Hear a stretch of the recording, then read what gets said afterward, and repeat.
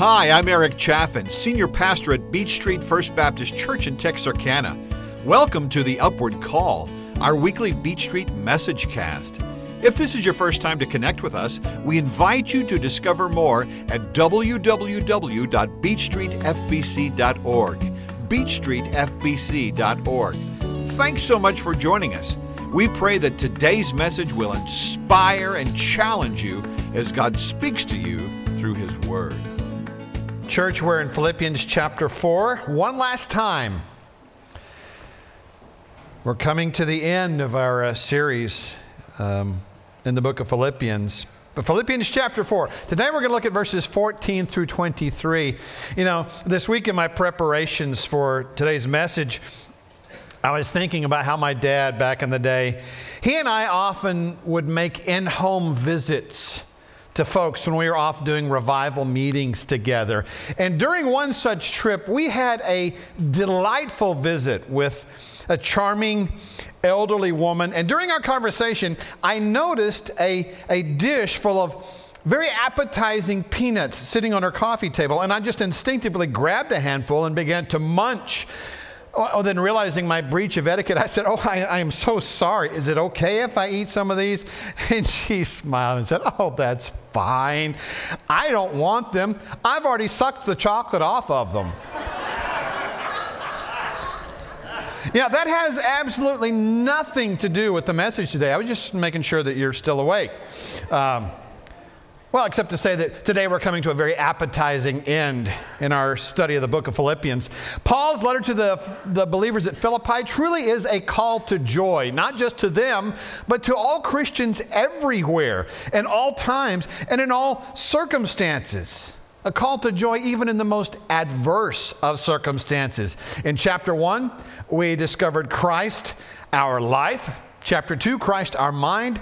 Chapter 3, Christ our goal. And then these last 2 weeks in chapter 4, we're discovering Christ our strength. Now in today's text, Paul is offering his final instructions. He's offering a word of thanks, some salutations to the folks back in Philippi. But it's in today's passage that we actually discover this big idea that as believers, our response to God should be one of continual worship and gratitude, recognizing His faithfulness and His provision in our lives, both in material needs, but also in His gift of salvation. Now, several things. Thank you for that amen, by the way. I think that was Kelsey. Was that Kelsey? Thank you. Gold star by your name, brother. In fact, I should have you move up to the front row. Several key things that I want you to notice in the text this morning. Let's look at verses 14 through 16, where we really see the power of godly partnership. Read with me if you would. Verse 14 says, "It was good of you to share in my troubles. Moreover, as you Philippians know, in the early days of your acquaintance with the gospel, when I set out from Macedonia, not one church shared with me in the matter of giving and receiving, except you only. For even when I was in Thessalonica, you sent me aid more than once when I was in need," he says. Now, here in verse 14, Paul expresses thanks. He says, "It was good of you to share in my troubles." The Philippians had been very generous to support Paul, so his thankfulness has really been an undercurrent in this letter. I mean, right off the bat in chapter 1, he tells them that he gives thanks to God with joy because of their partnership in the gospel. And then here at the end, he's once again expressing his gratitude to them. But in the next couple of verses, we actually come to understand why he's so thankful. See, in verses 15 and 16, we see that Paul extols teamwork. It says here, that he's reminding them that even when their church was in its infancy, they still supported Paul when nobody else would. And so in the midst of his expressions of thanks, he's also praising the power of teamwork, really. In fact, in this passage, we see Paul describes their generosity really in three different ways. First, here in verses 15 and 16, he describes their giving as really as a partnership in the gospel. Now, that's the kind of partnership that all Christians, all churches should emulate. We need to understand something. We need to understand the inseparable relationship between financial giving and gospel partnership. I mean, because to put it succinctly, if you're not given to God's kingdom, well, you're not a partner who's taking ownership of the mission. You're not so much a partner or an owner as you are really more like a customer. Of course, that's not what the folks in Philippi were. I mean, they had skin in the game, as the saying goes. And even though many of them were not wealthy, they still had earned a reputation for giving sacrificially, generously, cheerfully to support the gospel mission. But I think a lot of churches today are really full of eddies. What do I mean by that? Well, there's a patron of a local hardware store. He used to see an employee named Eddie there every time he went to the hardware store for a part or to purchase a tool. And then one Saturday, the patron comes into the store. He doesn't see Eddie anywhere. And so he asked the manager, "Hey, where's Eddie?" "Oh, we had to let him go." "Really? You have any plans to fill the vacancy?" "Oh, Eddie didn't leave a vacancy." See, Eddie was never really and truly part of the team. He wasn't a partner in the work. He just kind of stood around taking up space. Now, in a lot of churches, people gladly assume the responsibility of giving to fuel the work of ministry. And then again, some don't. They enjoy the benefits of the ministry, but give nothing back to the Lord in return. And in a sense, they don't leave a vacancy. But clearly, Paul viewed the Philippians as co-laborers, as partners, teammates. Their care and their generosity illustrated the incredible power of teamwork. And let me tell you, teamwork in the body of Christ, that's a beautiful thing, y'all. In fact, to illustrate that very thing, years ago in a letter that Chuck Swindoll wrote, 1991, in fact, he describes it this way. He says, "It's geese that I find especially impressive. Winging their way to a warmer climate, they often cover thousands of miles before reaching their destination. Those in front rotate their leadership. When one lead goose gets tired, it changes places with one in the wing of the V formation and another flies point. By flying as they do, the members of the flock create an upward air current for one another. Each flap of the wings literally creates an uplift for the bird immediately following. One author states that by flying in a V formation, the whole flock gets 71% greater flying range than if each goose flew on its own. When one goose gets sick or wounded, two fall out of formation with it and follow it down to help and protect it. They stay with the struggler until it's able to fly again. The geese in the rear of the formation are the ones who do the honking. I suppose it's their way of announcing that they're following and that all is well. For sure, the repeated honks encourage those in front to stay at it. As I think about all this, one lesson stands out above all others. It is the natural instinct of geese to work together. Whether it's rotating, flapping, helping, or simply honking, the flock is in it together, which enables them to accomplish what they set out to do. You see, church, geese know how to instinctively share their burdens. They know how to uplift one another. They instinctively know how they're stronger as a whole than they are individually. They know how to care for the hurting. They know how to encourage their leaders. And so these geese actually teach us the vital importance of supporting one another and working together to build strong relationships, to foster unity, to achieve our mission together. And that mission, of course, is to give flight to the good news of Jesus, the gospel, the truth about Jesus' love and salvation in his name. And just as the Philippians supported Paul in his mission, you and I, we are also called to join hands in proclaiming the kingdom of God, knowing that the contributions that we make to advance the gospel can truly make an impact in our world. Now, I want you to look around you. The people sitting to the right of you, people sitting to the left of you, people in front of you, people behind you, they are your partners. And we together, the church, we are ambassadors for Christ. So here in verses 14 through 16, we really find the power of godly partnership.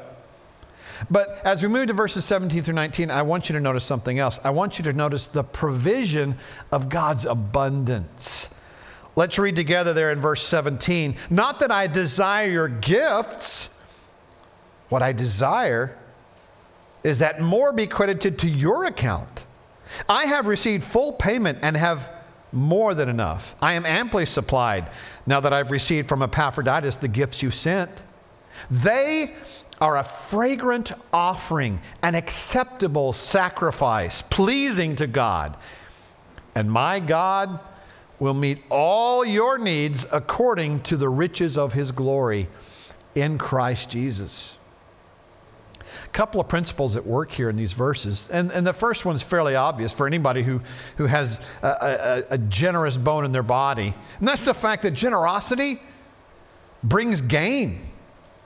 Paul rejoiced to see the Philippian church members really acting like, like Christians. And before, he had described their contribution really in terms of a partnership. But now he kind of changes the metaphor really to employ more financial terms. He highlights the fruit of their generosity. He says in verse 17, what I desire is that more be credited to your account. So here in verse 17, Paul's expressing his delight, not so much for the gift itself, because Paul's not looking to get rich, but for the blessing to the givers. Paul was more elated by their gain than he was their gift. Now, you may recall that Paul opened his letter in chapter 1, verse 11 by praying that because of their faithfulness, that they'd be filled with the fruit of righteousness. Fruit that was going to abound to their eternal account. Spiritual profit that they're gaining because of their giving. Well, that's exactly what happens when you and I give finances back to the Lord. I mean, it's all recorded in a Christian's heavenly account books, and it's going to be repaid 100-fold someday. And that glorious day when we stand before Him. So Paul described their partnership. He described the fruitful return on their investment, but he also described the Philippian sacrifice as an act of worship. Now, here's an odd question for you. What aromas do you find most pleasing?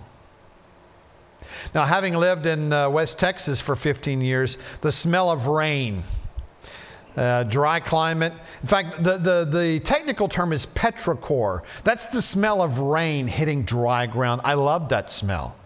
Or wet pine trees. Every time it rains around here and I get a whiff of wet pine, it reminds me of my childhood and those summer trips to Glorieta, New Mexico. Or how about Krispy Kreme donuts coming right off the conveyor belt? Yeah. Your favorite blend of coffee brewing in the morning. By the way, Josh, Christy is going to be making an H-E-B run soon, so she'll bring back some more of that Houston blend that you love so much. Freshly baked bread or snickerdoodles. Love it. Now here's an odd one. Pipe tobacco. I love the smell of pipe. In fact, we've got a candle back at the house. It's called Grandpa's Pipe. Smells like pipe tobacco. How about, gentlemen, I know you'll appreciate this, charred meat on your backyard grill? How about pretty much anything that comes out of Paula Owens' oven? Because she is an amazing cook, y'all. See, what's happening here in verse 18 is that Paul has moved from the financial metaphor to Old Testament sort of imagery.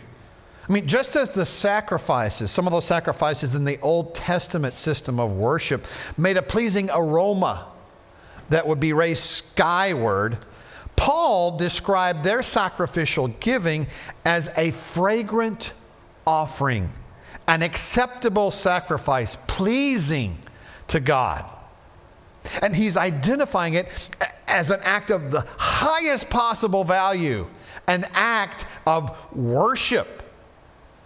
Now, while that particular idiom kind of sounds strange to our ears, sacrificial obedience is an aroma that's pleasing to God. You talk about a motivation to give. I think Christians today need to understand we don't have to give, we get to give. We have the privilege of worshiping, even as we're contributing to the work of the gospel. It should be all Christians' desire to be good stewards who live sacrificially in order to give a portion of their income back to the work of the Lord so that people will not perish for lack of having heard the good news of Jesus Christ. Back in 1884, there was a little girl named Hattie Wyatt. She came to an all too small Sunday school facility at Grace Baptist Church in Philadelphia. It was a fairly new church, had only been founded 12 years before. She asked to be let in, but the church was literally overflowing with people. And because space was so limited, sadly, there was no room found for her. Now, less than 2 years later, Hattie fell ill. She eventually slipped away. But she had a curious little secret that no one knew about until beneath her pillow was found a torn pocketbook with 57 pennies in it, wrapped in a scrap of paper that read, "To help build the little temple bigger so that more children can go to Sunday school." For 2 years, she had saved her pennies for the cause that was dearest to her heart. Now, the pastor shared this story with the congregation, and the people began making donations for the enlargement. Papers got wind of it. Next thing you know, it's being reported far and wide. And within 5 years, those 57 pennies had grown to $250,000. And after that church's much-needed expansion project, the church, later to become known as Baptist Temple, would seat 4,600 people. In fact, it became the largest Protestant church in America at the time, and would go on to found Temple University with the goal of helping working-class people get an affordable education. See, church, there is great gain to be found in generosity. See, folks, all that we have, it belongs to the Lord. David said in the Psalms, that speaking for the Lord, that the earth is mine and the fullness thereof. It's all His. And when we give back to Him, we're only giving back a portion of what He already owns. I read something by Francis Chan this week that kind of made me chuckle. He says, don't be a ninja. Don't just appear on a Sunday, then vanish mysteriously. In other words, don't be customers. Instead of being customers, be co-laborers, be partners, be teammates through the giving of your time and the giving of your talents. And yes, the giving of your finances. And be blessed by God because of it. Because when we obediently give, whether it is financially or whether we're giving of our gifts and talents, our time, God is pleased. And as a result, well, as we see in verse 19, His provision is promised. God promises to meet our needs abundantly.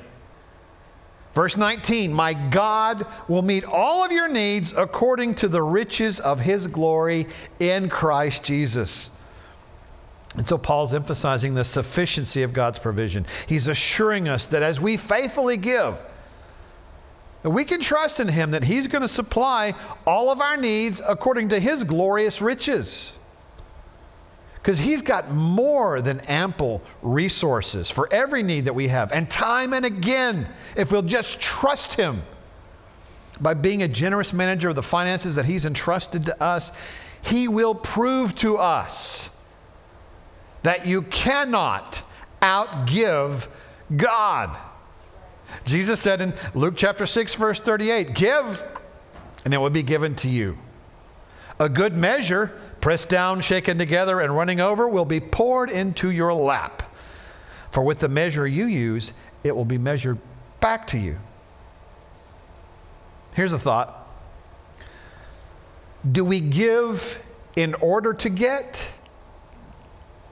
Do we give to somehow earn brownie points with God? Do we give thinking that somehow it's going to earn our salvation? Well, no.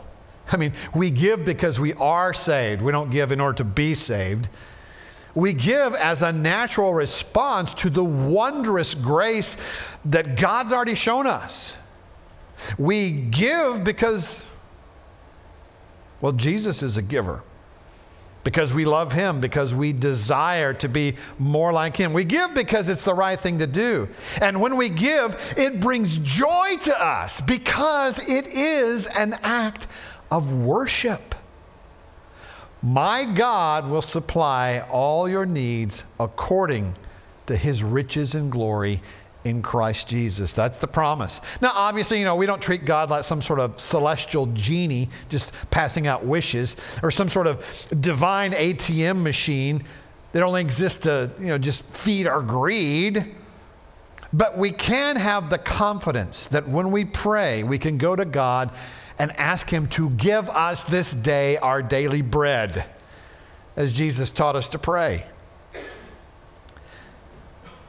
This promise in verse 19 is so beautiful. God used the Philippians to supply Paul's need, and Paul assured them that because of that, God was going to supply all of their needs according to the infinite resources available to them in Jesus. Now think back to last Sunday's message. We were talking about the secret of satisfaction, the Christian's secret to contentment. Do you remember what it was? Jesus is enough.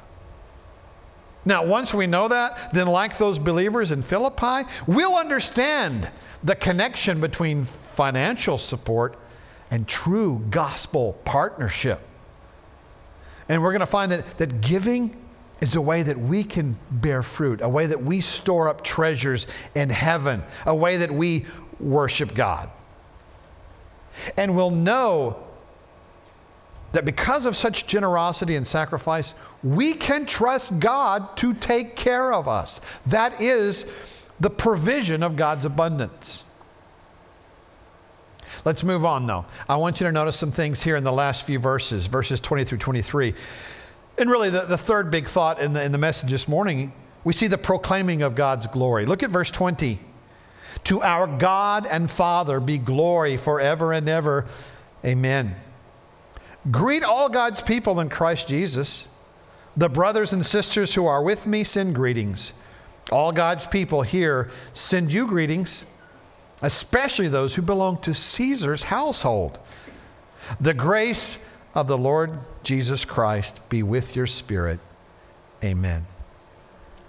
First thing you notice in this group of verses is Paul's adoration.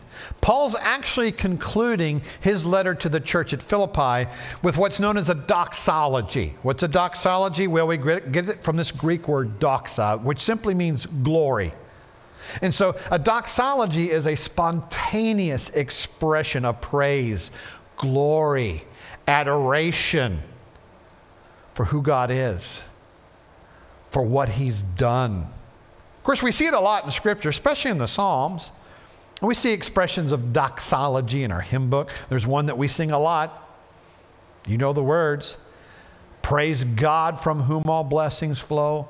Praise Him, all creatures here below. Praise Him above, ye heavenly host. Praise Father, Son, and Holy Ghost. That is a doxology. But Paul's doxology here at the end of Philippians, it's not simply driven by thanks for God's provision and for the partnership with the church at Philippi. It's driven by Paul's ultimate life purpose, which is to give glory to God now and forever. And guess what?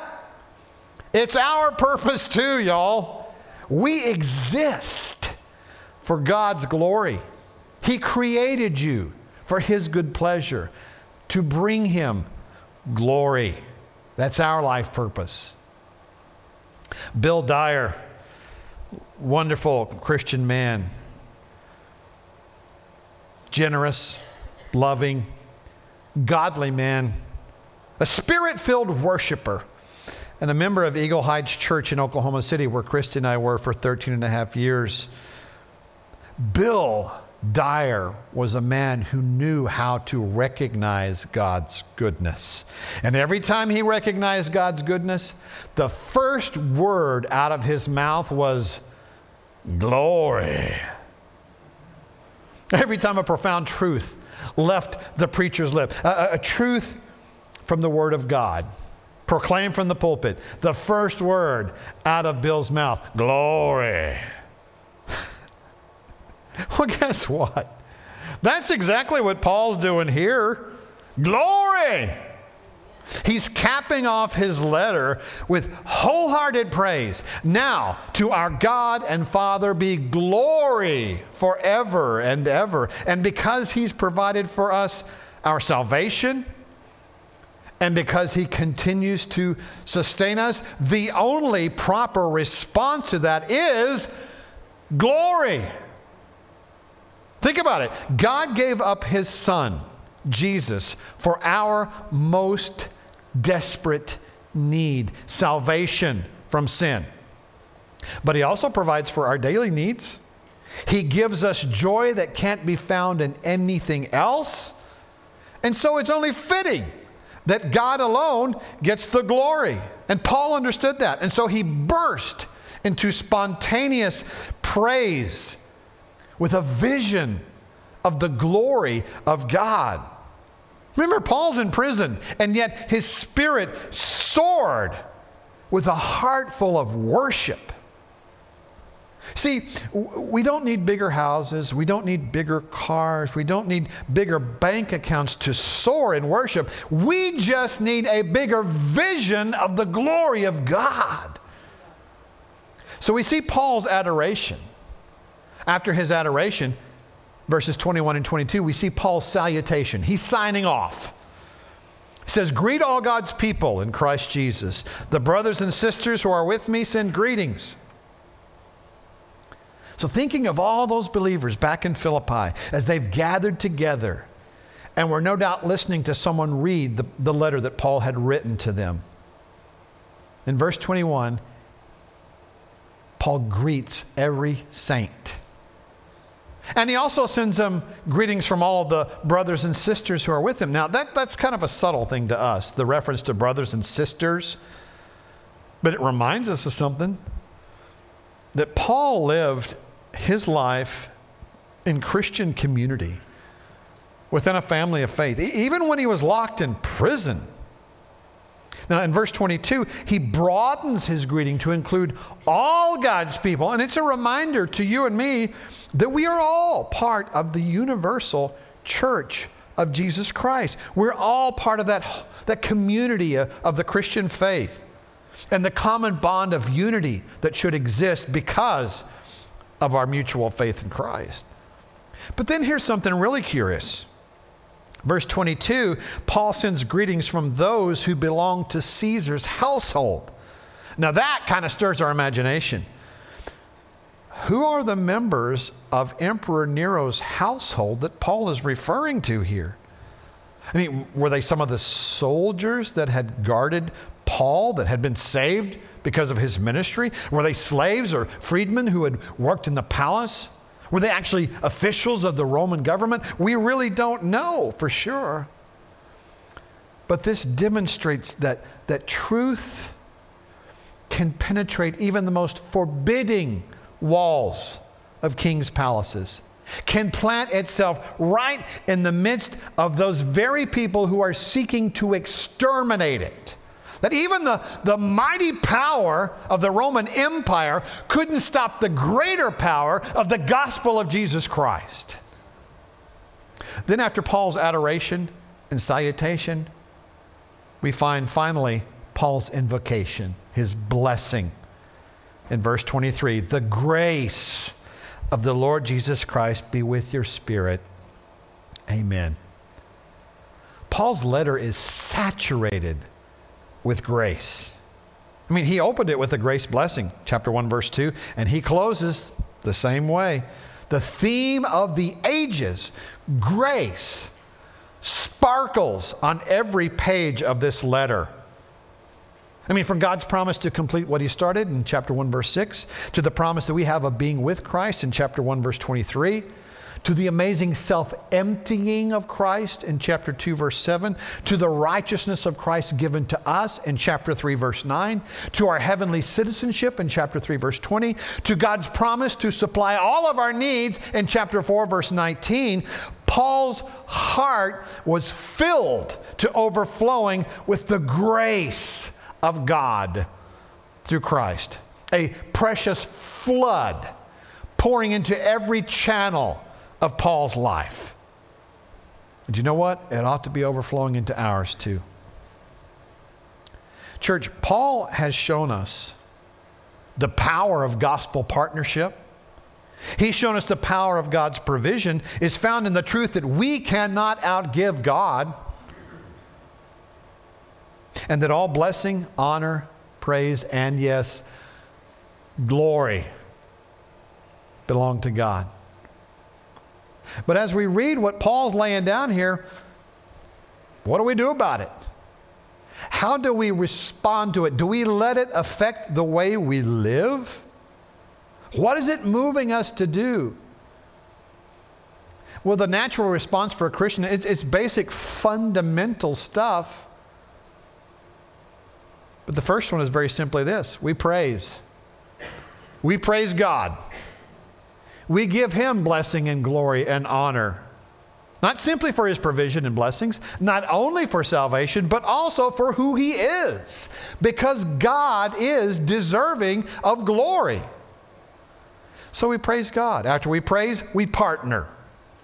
We partner together, understanding that the whole is greater than the sum of its parts. And in other words, we are much stronger, much more effective working together, each of us according to our gifts, than we are working alone or not working at all.